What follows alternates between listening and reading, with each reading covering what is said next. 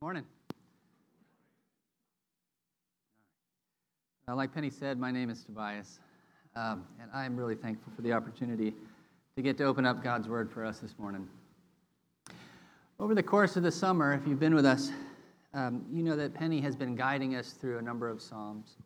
And last week, when we looked at Psalm 84, we were reminded of the incomparable beauty of our Lord, the richness of His dwelling place, and that He invites us, even as sinners, in the midst of a bleak and broken world, to live in fellowship with Him in His presence.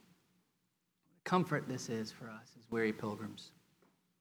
And this morning we have the opportunity to open up another psalm, Psalm 36, which the title tells us is the Psalm of David, the servant of the Lord. And so I invite you to go ahead and open up your copy of God's Word to Psalm 36. You also find it printed in the order of worship. And please give your careful attention to the reading of God's holy, inspired, and infallible Word. To the choir master of David, the servant of the Lord. Transgression speaks to the wicked deep in his heart. There is no fear of God before his eyes. For he flatters himself in his own eyes that his iniquity cannot be found out and hated. The words of his mouth are trouble and deceit. He has ceased to act wisely and do good. He plots trouble while on his bed.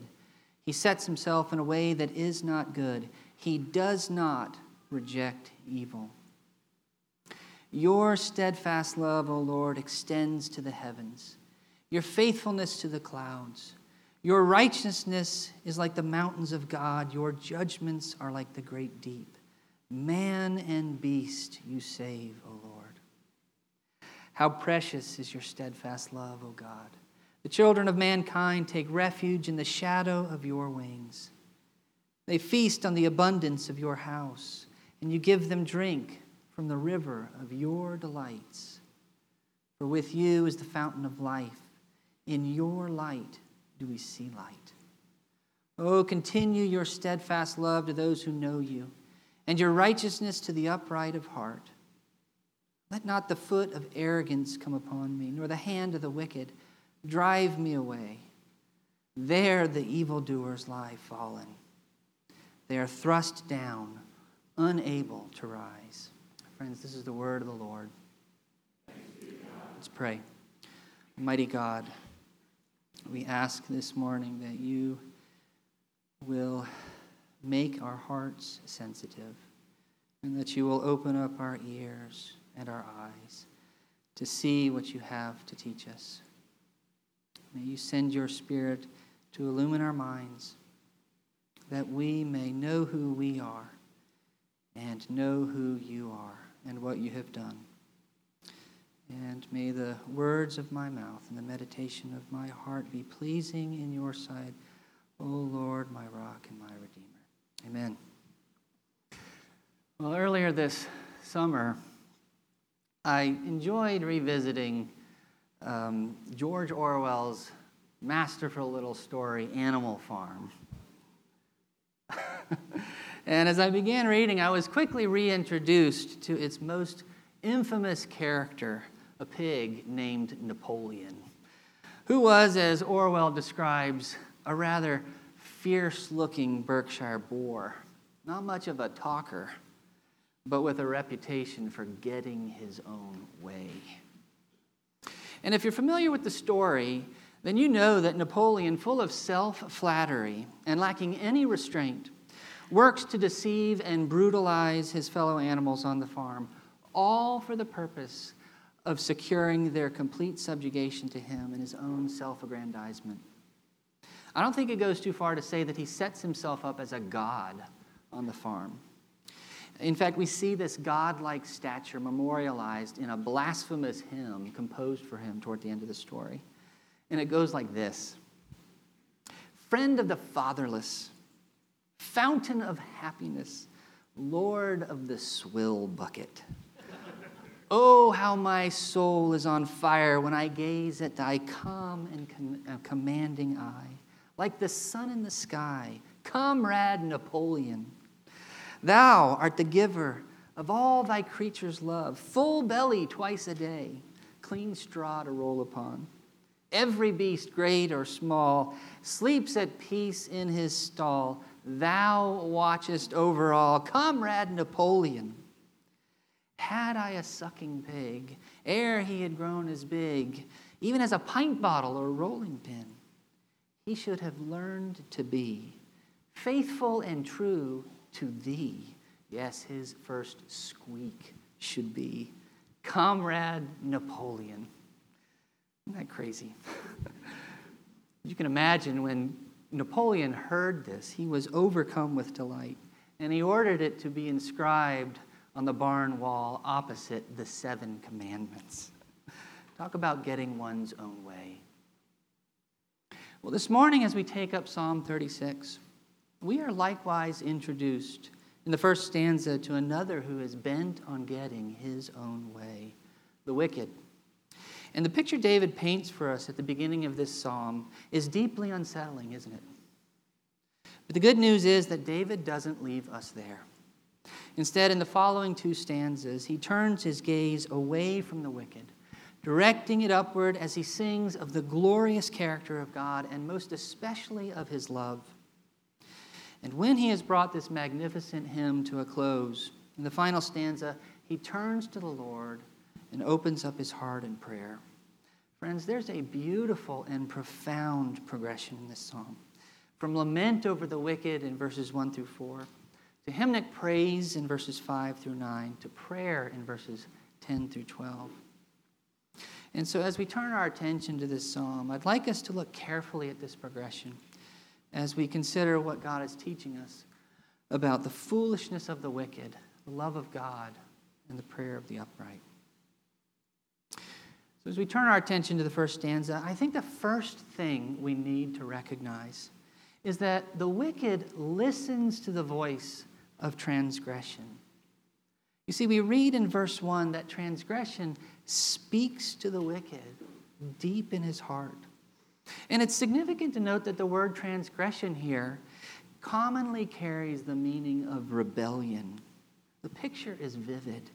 It's as if rebellion itself has been whispering treacherous words to the wicked, and his words have taken root deep in his heart. But this is no ordinary earthly rebellion, man against man. This is rebellion against God. And we see this clearly in the second half of the verse. There is no fear of God before his eyes. Throughout Scripture, the godly are pictured as those who listen to the voice of the Lord and cherish his words.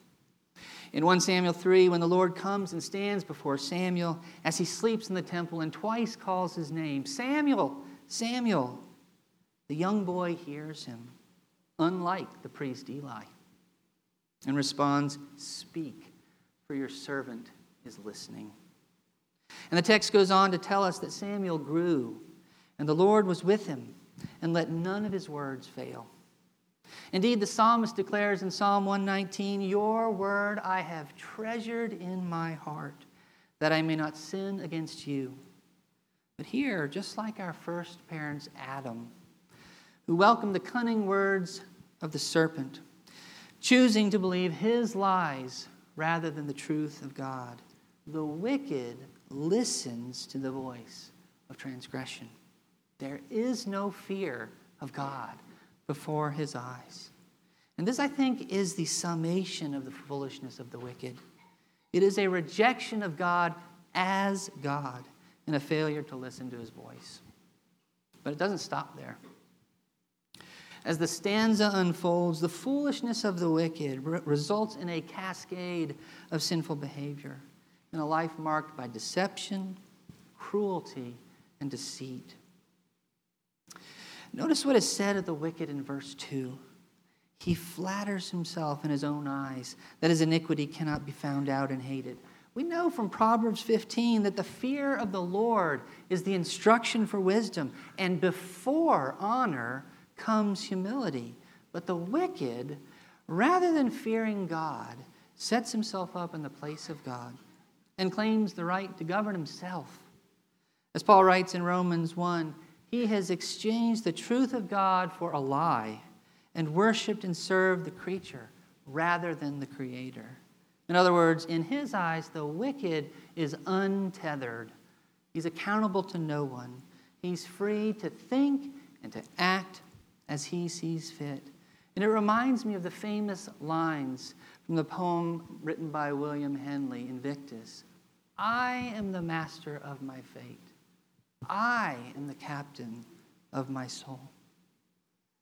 But I think the reality is that such a thought is not altogether distasteful to us, is it? How often we claim the right to do what we want and work to manipulate situations in our own lives, whether at work or at home or at school, practically dethroning God and seeking above all to get our own way. But perhaps we're not tuned in enough to the subtle ways this foolishness creeps into our own thinking. After all, we know that the heart is deceitful above all things, as Jeremiah reminds us. We need to look carefully then at the fruit of such foolishness. Notice what he says of the wicked in verses 3 and 4. He speaks evil and deceit. He is unable to act wisely and do good. He plots wickedness in the secrecy of his bedroom and sets himself on a path that is not good. Above all, he does not reject evil. What a contrast this is to the life of the godly. Indeed, the psalmist declares in Psalm 97, hate evil, you who love the Lord. So what about you? Does any of this ring true as you consider your own life? Do you ever choose to do something because you think God doesn't see or care? Do hurtful words about another person ever delight your ears or escape your lips? Do you ever entertain impure or cruel thoughts in the secrecy of your own mind? And as we consider these questions, we need to be mindful not to let the sheer totality of the wickedness described in this stanza prevent us from recognizing our own sin in it. It's true that these verses paint a picture of a hardened sinner, one who has made discourse with transgression a habit and therefore reaped a full harvest of wickedness. But the root of his foolishness is common to us all. And this is why the Apostle Paul, in order to bring home the truth that all, both Jew and Gentile, are guilty of sin, concludes his argument in Romans 3 by quoting verse 2 from this very psalm. There is no fear of God before their eyes, he writes. In other words, we're all fundamentally guilty of the foolishness of the wicked. So where do we go from here? This opening stanza paints a desperate picture of our own foolishness. It's as if a mirror has been held up before our eyes, and there's a danger that such intense, unaltered focus on our own sinfulness might lead us to despair rather than peace, which is, of course, exactly what Satan wants. In his famous book, The Screwtape Letters, C.S. Lewis wrote that self-contempt can be made the starting point for contempt of others, and thus for gloom, cynicism, and cruelty. How then do we avoid the misstep of falling, like Christian in John Bunyan's Pilgrim's Progress, into the slough of despond? Friends, we need to redirect our focus off of ourselves and our own sinfulness. And this is exactly what David teaches us to do in the following psalm verses. And so as we turn to the next two stanzas, we're immediately struck with a contrast. In verse 5, David writes, your steadfast love, O Lord, extends to the heavens. Did you catch that? He begins with your. Take another look at the first stanza. It's written entirely in the third person. Transgression speaks to the wicked deep in his heart. There is no fear of God before his eyes. He flatters himself that his iniquity cannot be found out, and so on. But here, David begins with your. The second person pronoun, your and you, is used 12 times in verses 5 through 9. It punctuates these stanzas and signals to us that David has shifted his focus away from the wicked, even away from himself. And this shift is made all the more striking because the object of his attention is at first glance unexpected. We're accustomed to read in the Psalms about contrast between the righteous person and the wicked person. Notice, for example, the contrast developed in Psalm 1. The blessed man in verse 1, who does not walk in the counsel of the wicked, is set against the wicked who, in verse 4, are like chaff which the wind drives away. And the psalmist's conclusion in verse 6 underscores this contrast. For the Lord knows the way of the righteous, he writes. The way of the wicked will perish. But that's not what David does here. Instead, he directs his focus upward and contrasts the foolishness of the wicked with the character of the Lord.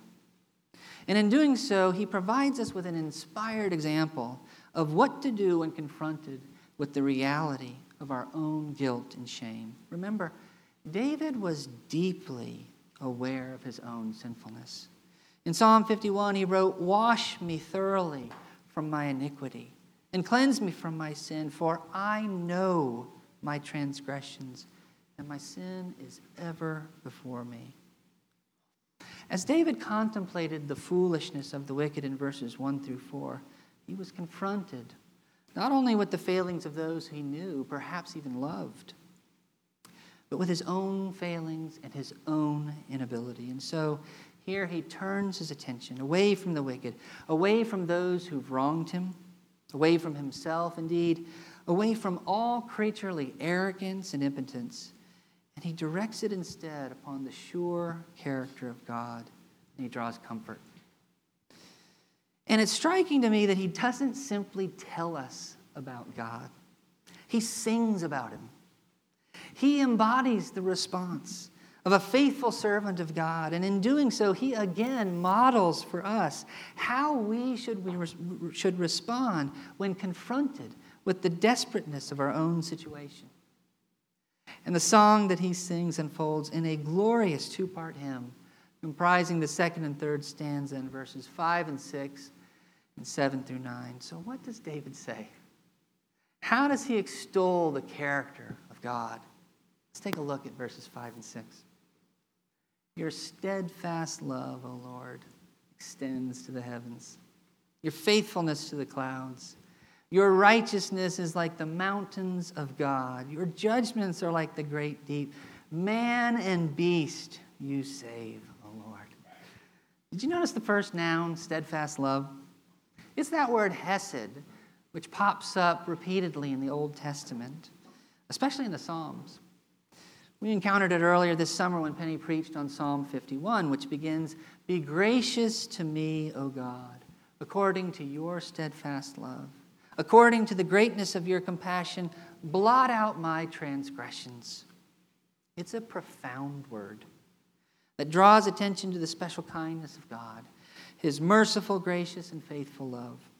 And I can't help thinking of the charming refrain we find running throughout the narrative in the well-known Jesus Storybook Bible. Some of you know what I'm talking about. God's never stopping, never giving up, unbreaking, always and forever love.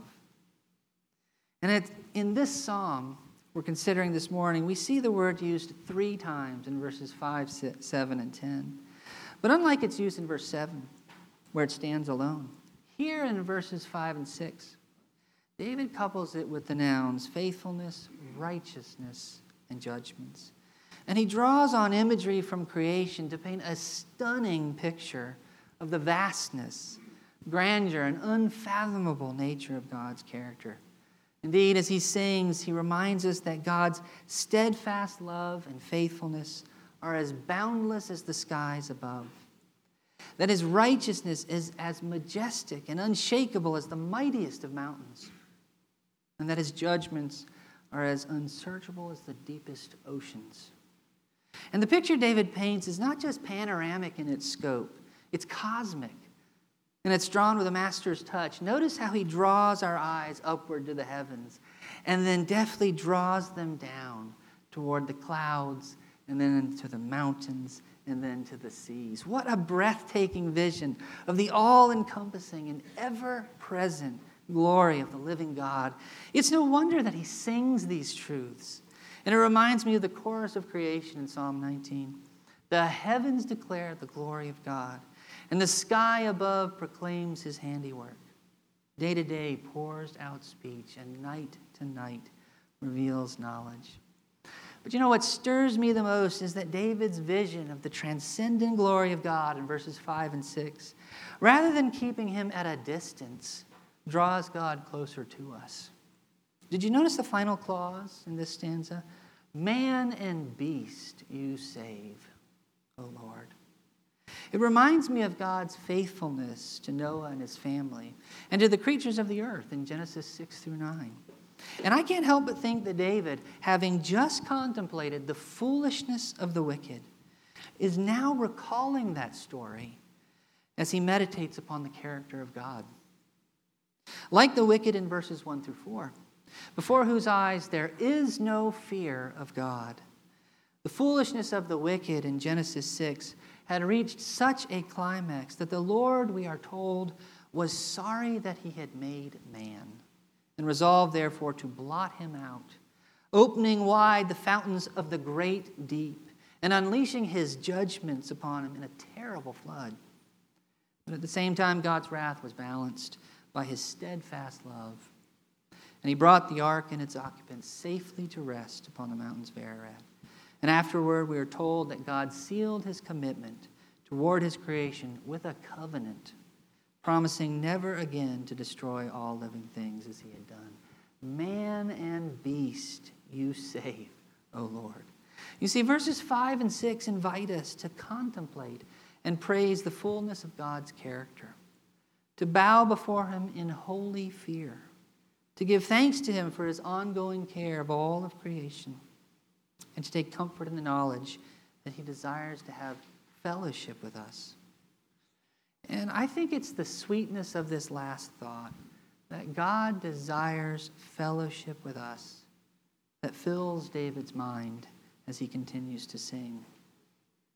And so as we turn our attention to the third stanza, in verse 7, we again see the word steadfast love, but this time it stands alone as the object of David's intense delight. He writes, "How precious is your steadfast love, O God." He's overwhelmed by the very thought of it, isn't he? How could it be? Against you, you only, I have sinned, he confesses in Psalm 51. How could you love me, wretched sinner that I am? And yet here he believes him. He trusts in the merciful love of God. And his confidence in the Lord's love finds expression in the second half of the verse. The children of mankind take refuge in the shadow of your wings. What a vivid image of our dependency and vulnerability. It reminds me of the song Moses sang in Deuteronomy 32 of God's wondrous deliverance of his people from the hand of Pharaoh. He found him in a desert land, he writes, and in the howling waste of a wilderness. He encircled him. He cared for him. He guarded him as the pupil of his eye. Like an eagle that stirs up its nest, that hovers over its young, he spread his wings and caught them. He carried them on his pinions. What a blessing it is to know the love and protection of the living God. Indeed, that we can have fellowship with him, secure in his steadfast love. David understood this, and he was overwhelmed by the very thought of it. What about you? Have you come to know the kindness of the Lord? Do you trust that he's powerful and willing to save? Oh, how precious is your steadfast love, O God. And as David continues to sing, the stanza unfolds. a delectable picture of the fullness of this communion emerges. Notice what he says in verses 8 and 9. They feast on the abundance of your house, and you give them drink from the river of your delights. For with you is the fountain of life. In your light do we see light. The entire scene is one of unrivaled joy, satisfaction, and notably dependence. Did you notice the repetition of the pronoun you and your? David says that they savor the riches of your house and your delights. Indeed, he depicts God as the wealthiest and most generous of hosts and us as his favored guests. But more than that, he shows God to be the very source of life and illumination. With you, he says, is the fountain of life. In your light do we see light. You know, it reminds me of what C.S. Lewis said in his essay, Is Theology Poetry? I believe in Christianity, he says, as I believe that the sun has risen. Not only because I see it, but because by it I see everything else. Isn't that great? And it's striking that the language David uses throughout this stanza is not drawn merely from scenes of ordinary human life, as good as they are, but it also evokes images of the temple. Consider, for example, that David calls the temple God's house in 1 Chronicles 22. Also, the word delights in the phrase river of delights in verse 8 is the same word used for Eden, whose garden is depicted as a holy temple in Ezekiel 28. Likewise, the vision of the new temple in Revelation 22 is set with a river of the water of life, clear as crystal, coming from the throne of God and of the Lamb, and that none will have need of a lamp, nor even of the sun, because the Lord will illumine them. Even the wings in verse 7, which provide us with a place of refuge, point to the cherubim in the temple, whose outstretched wings extended from one side to the other in the house of God in 1 Kings 6. You see, it was in the temple, God's meeting place, which he filled with his own transcendent glory, that his presence, indeed his steadfast love, was most fully enjoyed. It's no wonder then that here David as he sings of the sweet fellowship of fellowship with God, that his mind is filled with images of it. But you know, the most striking thing to me is that the entire scene David paints for us in these two stanzas point to Jesus, the perfect temple. Each image of salvation and protection, of eating and drinking, of life and light, all of them are fulfilled in the sweetness of fellowship with him. Think about it. It was Jesus who mourned over Jerusalem in Matthew 23, saying, "How often I wanted to gather your children together, the way a hen gathers her chicks under her wings, and you were unwilling." It was the risen Jesus, the groom, who said in Revelation 19, "Blessed are those who are invited to the marriage supper of the Lamb." It was Jesus who said to the Samaritan woman in John 4, "Whoever drinks the water that I will give him shall never thirst. But the water that I will give him will become in him a well of water, springing up to eternal life." And it was Jesus who said in John 8, "I am the light of the world. Whoever follows me will not walk in darkness, but will have the light of life." Friends, do you see that every blessing David sings of in this hymn is found in the person of Jesus? Do you believe that our only hope of rescue from the foolishness of the wicked is in fleeing to the cross? Have you come to know, like Paul in 2 Corinthians 1, that all the promises of God find their yes in him? Oh, how precious is your steadfast love, O God. And as we turn our attention to the final stanza, notice the change that has taken place. David is praying. Having contemplated the foolishness of the wicked and having delighted in the steadfast love of God, here he turns to the Lord and asks him to continue his kindness to him. And not only to him, but to all those who know God, to those who are upright of heart. Did you notice the repetition of the word steadfast love? Again, it's framing David's thinking. And it helps us to understand the abrupt shift we hear in verse 11. Let not the foot of pride come upon me, he prays. And let not the hand of the wicked drive me away. Remember, David was deeply aware of the foolishness of the wicked.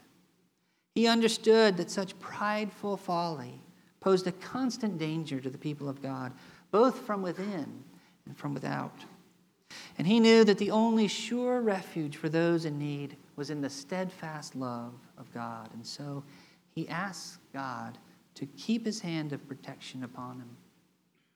It reminds me of what we sing in Charles Wesley's hymn, Jesus, lover of my soul. Other refuge have I none, hangs my helpless soul on thee. Leave me not alone, still support and comfort me. All my trust on thee is stayed, all my help from thee I bring. Cover my defenseless head with the shadow of thy wing.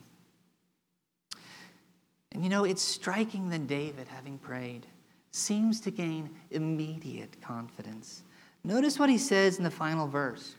There, the doers of iniquity have fallen. They have been thrust down and cannot rise.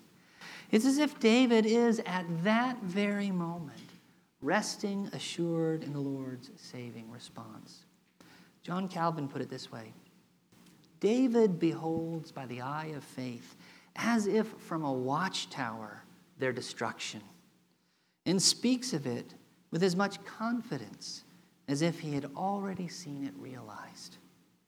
What an example of prayer David sets before us. How beautifully he models the response of one who walks by faith, who knows that the path of the wicked leads to certain ruin, but the steadfast love of God brings peace, abundance, and life everlasting. Friends, do you know that to be true? Have you tasted and seen that the Lord is good? Have you put your faith in him and delighted in the riches of his steadfast love? I sincerely hope that you have. And I trust that as we continue to live and to work and play and worship together, that our prayer might be that of the psalmist in Psalm 33. Our soul waits for the Lord. He is our help and our shield, for our heart is glad in him, because we trust in his holy name. Let your steadfast love, O Lord, be upon us, even as we hope in you. Let's pray. Almighty God, what a vision David gives us of your splendor, of your glory, of your majesty, of your steadfast love. We pray today that you will keep us from the path of the wicked, that you will cause us to reject the foolishness of those who say there is no God and don't fear you. Lord, we ask that you will shelter us with the shadow of your wings, for your sake and for the sake of your kingdom. And we pray all this in the mighty name of Jesus. Amen.